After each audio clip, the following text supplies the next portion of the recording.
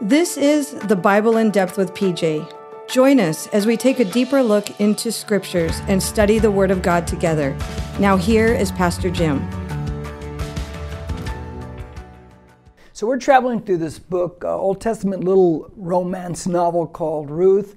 And it's a romance that's we're going to see the beginnings of it today, I believe, between Ruth and a man by the name of Boaz. Ruth is a widower, and she's come back home to a land that she wasn't born in, following Naomi, her mother-in-law. I shouldn't say she came back home. She's come back to a foreign land with Naomi. And we have been talking about, previous to this, becoming the right you. In other words, when you enter into a relationship, there should be a lot of preparatory work that you need to become the right person. Because too much emphasis is played on, I need to find the right person. I need to find the right person. Well, that's a half-truth. Because the bigger half, I think, is that you and I need to become the right person. There's not enough trenching, digging up, rooting out, and planting in our own life before we go looking for the right them. Well, we've talked about that before. Now, today, we're going to look at the right them. And we find Ruth has gone to glean in the field by coincidence of the man Boaz. She doesn't know this man is the near kinsman, the near relative of Naomi, the mother-in-law who she's followed back home. We're going to pick up in verse 4 now, because verse 3 said it so happened that she happened to be in his field. Nothing just happens. Verse 4. Now behold, Boaz came from Bethlehem and said to the reapers, "May the Lord be with you." And they said to him, "May the Lord bless you." Now let me just say this about this little exchange and give you a little understanding what I want to say about this verse and what's going on here. Our character is revealed by our crew. Our character is revealed by our crew. Now, people in authority, I'm a person in authority. Those of you who have businesses, you're an authority. You're the lead person at work, you're an authority. You're the office manager, you're an authority. You oversee a crew somewhere, you're an authority. Well, your character and who you are is revealed by what others think about you, what others say about you. Now, I can draw a strong conclusion here that when he walks in and says, "May the Lord be with you," and then all these reapers, his workers, and they say, "May the Lord bless you." Now, you see a great exchange here. So that has to tell me that he's a good boss. That these guys like him and he likes them. That's a good thing, guys. That's a good thing. I mean, you can always tell, how your employees or the people underneath you, how they feel about you. That's a pretty big giveaway of what your character is all about. Now, let me give you the bigger picture of what I like in this verse. It says that he came to the reapers. Well, where are the reapers? They're in the fields.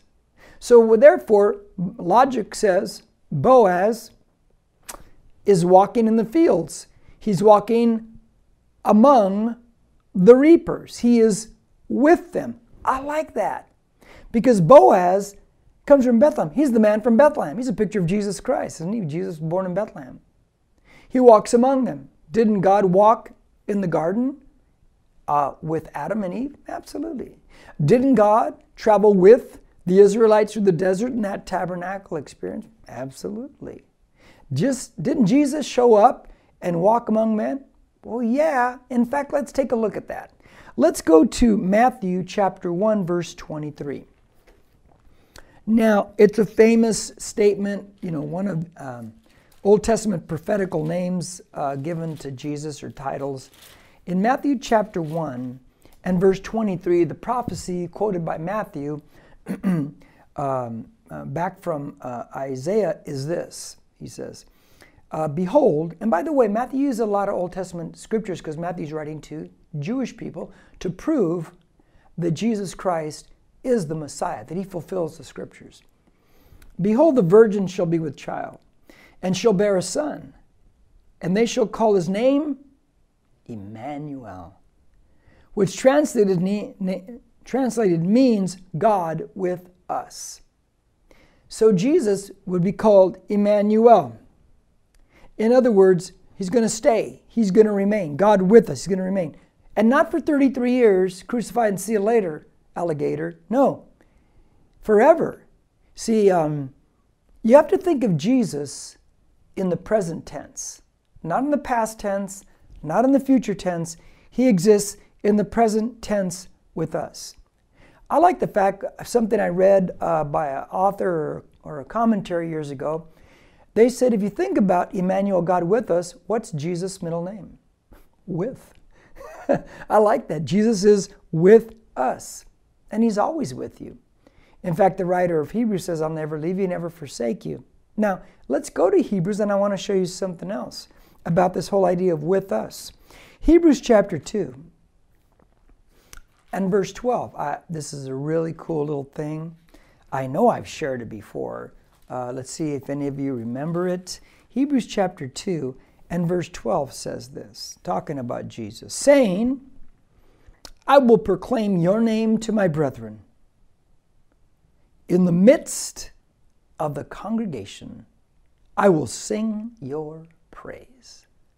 What? Let me tell you what that means. It means congregation. When we all come together in fellowship and we sing and worship God together, which is an important element in your faith and mine. It says that Jesus is in our midst and he's singing praises to the Father along with us. Isn't that something? That Jesus, when we come together to sing worship songs, that Jesus sings with us, question, what if you really believe that? What if we really believe that? Would it change the way we approach a worship time? If you knew that Jesus joined in and said, let's all sing together, that he's there, would it change it? He's with us. And I like the fact that Jesus, some of the last words he said to the disciples when he said to go and take this gospel to all the nations, and then he finishes off by saying, and lo, I am with you always. I am with you always, even to the ends of the age. In other words, he's always with us, always with us. And that last part of it was the Great Commission. Go share the gospel, because I'm with you wherever you go. Now, let's go back to Ruth, chapter 2. So we see him walking in the midst of the field with his employees, with the reapers. Verse 5. Then Boaz said to his servants, now he's got a question, said to his servant who was in charge of the reapers. Now, there's somebody that he's got as a lead man over the reapers. And he's asking the lead man, whose young woman is this? So Boaz notices there's this particular woman that's gleaning out there, and the poor people could glean in the corners of the field. So you got to believe there's other people out there, but he notices her. I like that. But what I want to point out to you here is that he's asking the servant, who is this woman? That's interesting. Because the servant has no name whatsoever. Now let me tell you what I share at almost every wedding about the unnamed servant. In the Old Testament, in Genesis specifically, we find the story of a man named Abraham. And Abraham wants a bride for his son Isaac. And Abraham sends a servant out. Doesn't give the name of the servant in that chapter. Now, if you backed up 9 chapters earlier in Genesis, you find out the servant's name is Eleazar. But in chapter, I believe, 24 of Genesis, when he sends a servant out, they don't give the servant a name. So we call him the unnamed servant. He goes and finds the right woman for Abraham's son Isaac. It's Rebekah. Because why? Because she turns into a servant. Because he gives God a little bit of a fleece. You know, if she waters the animals. And she does. She's a great servant. And he brings her back, and it's kind of love at first sight, and they marry. Obviously, it's a great end of the story. But think about it. The unnamed servant, as I share in marriage ceremonies, the unnamed servant, who we know as Eleazar in the Genesis story, Eleazar means God is help. Oh man, Jesus said one of the names and one of the character qualities of the Holy Spirit, who is with us always, is the helper. Isn't that something? That the Holy Spirit, if we allow Him to, can be instrumental in finding the right person for us. Men, and He could be instrumental in finding the right wife for you. Ladies, He could be instrumental in finding the right husband for you. That's right, because God is help. Now, the way I can possibly, you ever seen that? I'm a movie guy, you guys know that. You ever seen the movie Hitch? Will Smith and Kevin James. It's a funny movie. But in that movie, Will Smith, he brings lovebirds together, and he's trying to help these guys who are pretty much not very good at communicating with girls, etc. And he sets up the circumstances to bring them together. The girls never know that there's an outside source involved in getting them to know this person. And he brings them together, they fall in love, and they get married, and they're very thankful to him. Well, that's kind of like the Holy Spirit. Those girls never know the Holy Spirit's involved, in a sense like Will Smith is. He's Hitch, and he brings people together. That's what the Holy Spirit can do in your life, in my life. Now, in verse 5, when he says, whose young woman is this? That's great. You know why? It's the first time he sees her face. It's like the first time ever I saw her face. So he sees her. Now, let me get a clearer perspective on this for you and for me. She is not dressed to the T's, my friend. She doesn't have all the makeup on, and her hair's just been done, her nails are perfect. She's in the field, and she's dirty, and she's sweaty, and she's stinky. That's right. I remember one time, first time I went to Israel, about 35 years ago, I was in what's called a kibbutz. Long story short, long people come together. They all work together to be able to help each other, no matter what field of work that they do outside of there. It's a kibbutz, and I was in the elevator, and they would rent out rooms, and we had one of the rooms, and I was in the elevator one time with some Europeans. Yeah, Europeans. Well, these particular Europeans, I'm not saying all are like this, but these, they seem to like the organic kind of earthy smell on bodies, because man, it did not smell good in that elevator. And I know it wasn't me, because I showered, put deodorant on and everything else. And man, I wanted to just hold my breath the whole time, because it was pretty potent. Well, I imagine that Ruth here, she's pretty potent. She's dirty, stinky, sweaty. She's been working all day in the field. Now, when he says, whose young woman is this? Now, I want you to think about this, because it's a very important issue here. She could have, if you go back to last week's Bible study, she could have stayed home and just sit there and woe is me, everything's going wrong in my life, and stayed with her mother-in-law Naomi, who's already a bitter woman. Let's stay bitter together, but she doesn't.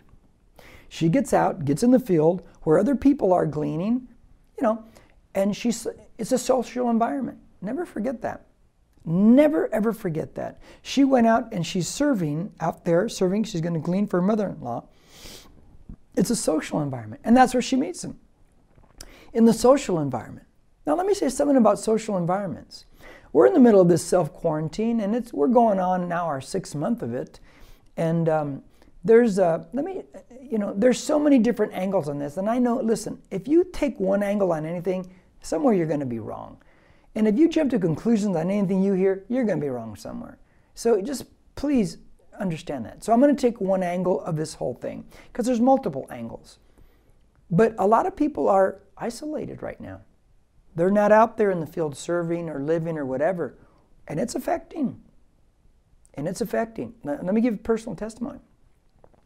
About 2 weeks ago, I finally talked to my wife. I said, something's not right with me. I just feel like, I don't know, I'm down or something. I don't know what it is. And I said, I thought about it, Olivia, and I thought about it, and I realized this. And this is what I really knew. I understood about it. Is that I told her, I said, the way things are right now, this is not what I'm geared for. I'm not geared to come in self-quarantine. I'm not geared just to be behind a camera. I'm not geared for that. I need to be out in the field. I need to be out doing something, serving, in communication with people face to face. This is not good. It's not good at all. No matter how you slice the other parts, that is not good. Because God said, not you, God said, it's not good for man to be alone. So no matter how you slice all the other pieces of what we're going through, it is not good to be alone. Period. It's not good for humanity to be alone. Period. We were never created for these things. So be wise, my friend, and be careful with these things. Now, verse 6. The servant in charge of the reapers replied, she is the young Moabite woman. So here's the servant's describing her, who returned with Naomi from the land of Moab. Now, let me tell you what this means, the beginnings of what it means. Someone is going to fill in the blanks to someone else about you. Oh, yeah, they are. Someone is going to fill in the blanks to someone else about you. Someone might inquire about you, and this person, whoever they are, is going to fill in the blanks about you to that person. Now, I know, no matter how good we live, not everyone is going to say a good thing about us. I know, I got plenty of haters lining up, man. You, Jim? Yeah, absolutely. We live in the day of Yelp. I'm a public figure in a sense. I say things out front. Man, people, our culture is the offended culture. Unless we find a reason to be offended, we're not even existing anymore.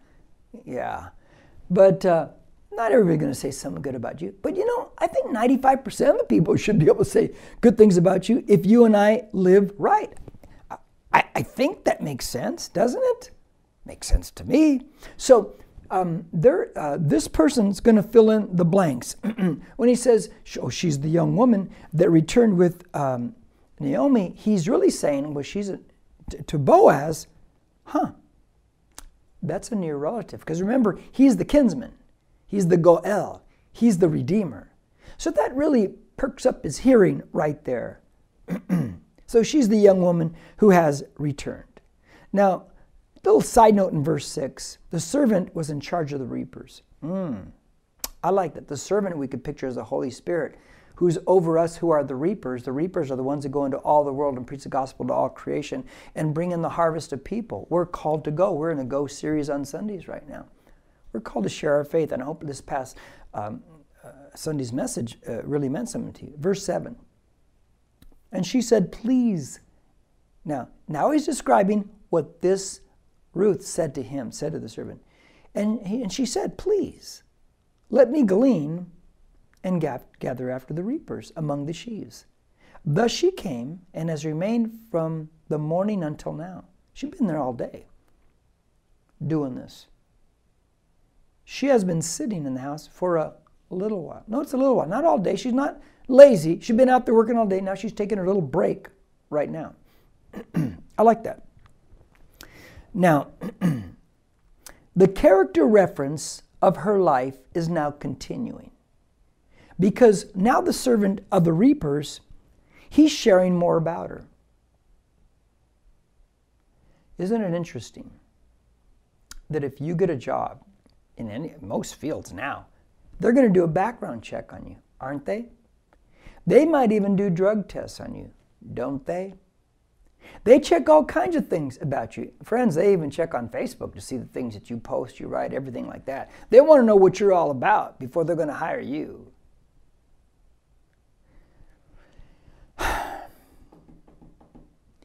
It's interesting to me that we do all these background checks for these things, but when it comes to a lifetime partner in marriage, we don't do the background checks. Listen, this may sound facetious or corny, but it's just true. Some of us do more of a check on a pear or a melon or a watermelon at the supermarket than we do on a person. Sit there with the pear, well, is it good? Watermelon, is it good? We do more checks on that than we do on a lifetime potential partner. Look, you want to get the scouting report. You want to know about this person. Because you make a mistake there, you're going to spend years in that mistake. Now, here's what I like what the servant said. He said, Ruth said, please. She said, please let me. She could have demanded and commanded and said, hey, Leviticus chapter 19, 9 and 10 says that you got to let me as a poor person go do this in the field, go glean. She didn't do that. She said, please. She said, could I do this? You know what I like about that? Because we live in in a culture also that demands everything. I have rights. I have rights. Everybody's screaming the rights. Let me tell you about your rights. You have the right to do what you ought, not what you want. You've heard me say that before. You have the right to do what you ought, not what you want. I think I've stolen that from Abraham Lincoln, but I've said it many times over the decades. Don't scream for your rights. Be nice. Please. Please. Now, she has no idea that she is under the radar, that people are scoping her out, and that she has impressed the supervisor. You want to impress the supervisor on the job, don't you? Because no one's going to promote you if you're not doing a good job and have a good attitude. If your attitude stinks and you do a great job, ain't nobody going to care about that, because you're just going to wreck everything. Good job, good attitude. Good attitude, good job. Put them together, because that's what people in positions, higher ups, look for. If you want to promote, it's up to you. Now, verse 8. Then Boaz said to Ruth, listen carefully. Now he speaks to her for the first time. Listen carefully, my daughter. Oh, my daughter? Why would he say that? Let me tell you why. She's young and he's older. You know, it's believed that he's around 50 years of age at this time, and she's a very young woman. So there's a massive age discrepancy between the two of them. Listen carefully, my daughter. Do not go glean in another field. In other words, you stay right here. Furthermore, do not go on from this one, but stay here with my maids. Stay here among the women. Don't go outside of this field. Verse 9, let your eyes be on the field which they reap, and go after them. Indeed, I have commanded the servants not to touch you. When you are thirsty, go to the water jars and drink from what the servants draw. Loaded verses right here. Now, this is where I get to have a lot of fun and camp on this, and this is where... First, I want to say this, because it's going to be the overarching theme of these two verses. Develop clear dating boundaries. Develop clear courtship boundaries. Now, hold that thought. Let me make a few comments and get into that thought. Boaz is providing, glean here. He's protecting, stay here with the women. I have told the men, they better not mess with you, or the hammer's coming down. He is a provider. He is a protector. He's the right guy, man. He's the guy that, you know, if you have a daughter, you want that guy showing up at the door. I'm here to date your daughter. I'm a provider. I'm a protector. Here I am, man. It's the guy you want. It's the guy you want to, if you're a woman, it's the guy you want to meet. Obviously, she's way younger, so there is no hint of romantic interest here. He says daughter. He knows she's way too young for him. You know, she could be, who knows, 20, 25, I don't know, 30 years younger. She's younger. I don't know how much. There's a lot of speculation on that age, and I don't know exactly what that is. Now, here's what I like about him. He commands, not say he could, commands. Now there's a command. There's no please in this one, because this is getting real. He commands the servants, the male workers in the field where she's at. Don't you dare touch her. Don't you dare mess with her. She is a single female, and in that place, she's vulnerable. Don't you dare touch her. Don't you dare do that. There's a lot of application we'll pull out of this, so let's just start right now. There's all kinds of males and females serving in that field. When it comes to church, there's a social aspect to church. We come together to serve together, males and females coming together to serve. Be careful. Be careful, because when you meet someone, even in church, and you through serving and you're serving together, Satan can get the best of your emotions. Satan can tempt you. But God has commanded, don't touch her. Don't touch her. Don't touch her.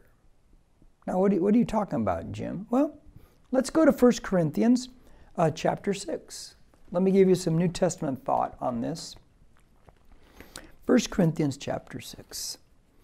And it says this. Verse 18 to 20. Now watch what Paul, New Testament writer, says. He says, flee immorality.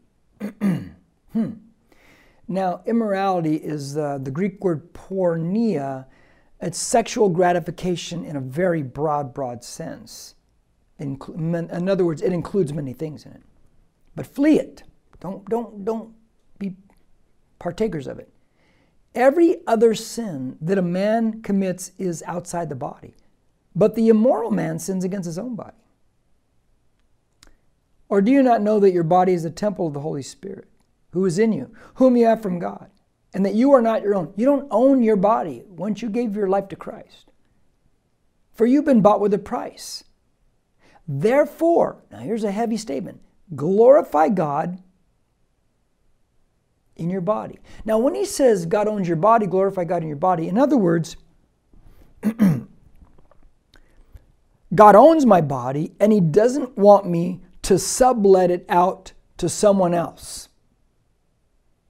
Did you hear what I said? God owns my body and he doesn't want me to sublet it out to someone else. He tells me flee immorality, which includes the premarital sex whole deal right there. See, he commanded the servant, don't you touch her. Don't you transgress, because you need to have some clear boundaries in your dating life.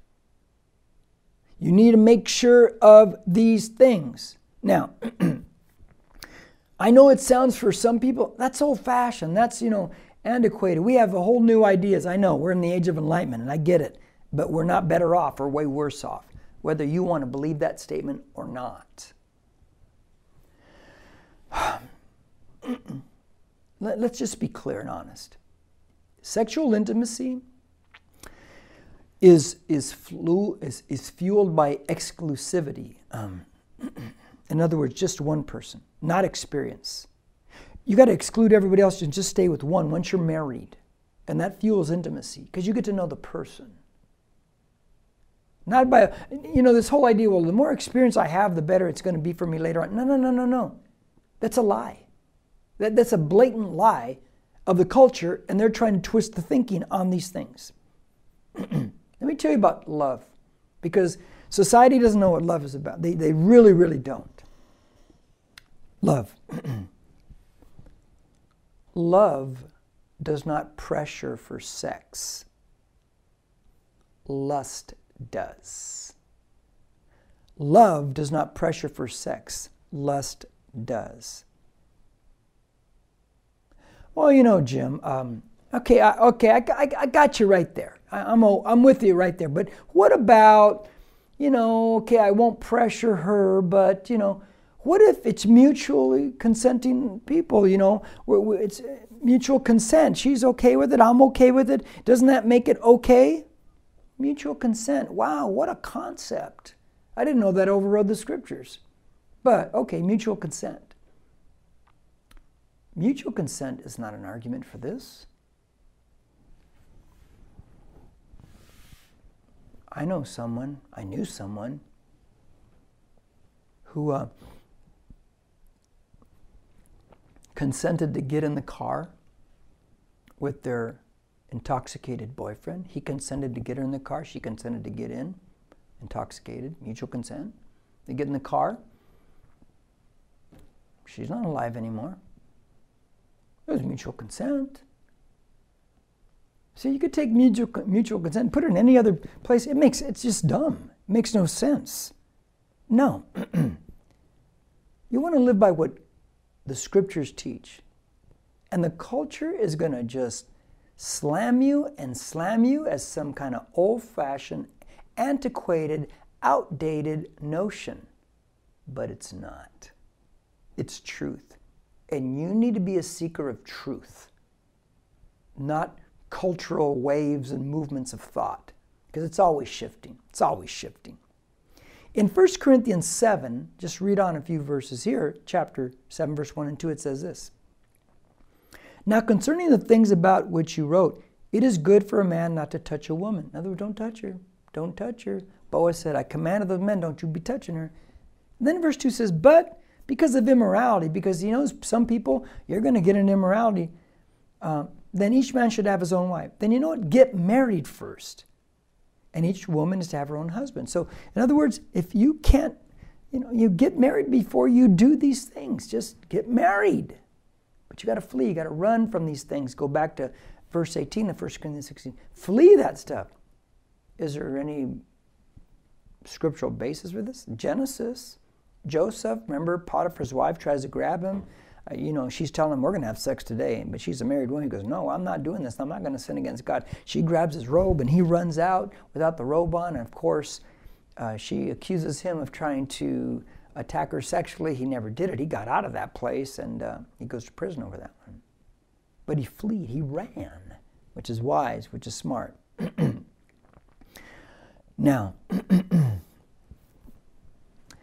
as I kind of conclude everything right here,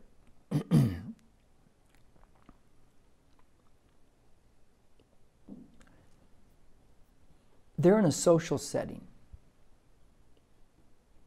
which is smart. When you date, be careful. At least watch out for this. If you forget everything, just watch out for this. If they always want to be with you alone. No, I don't want to be around your family. I don't want to be about your friends. No, my friends are okay. I just want me and you together. Be careful. Be careful.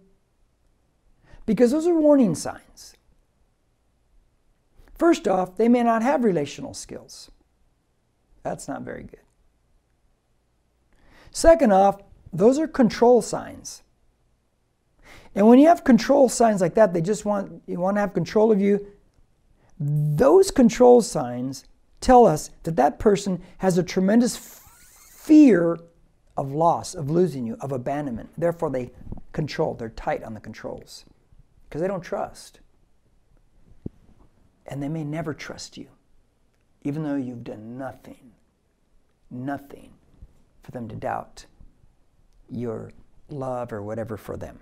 Now, let me finish by saying this. Back in Ruth chapter 2 and verse 9, one of the cool things he says, when you're thirsty, he says, go to the water jars and drink from what the servants draw. I like that. I like that because you don't have to do anything about it.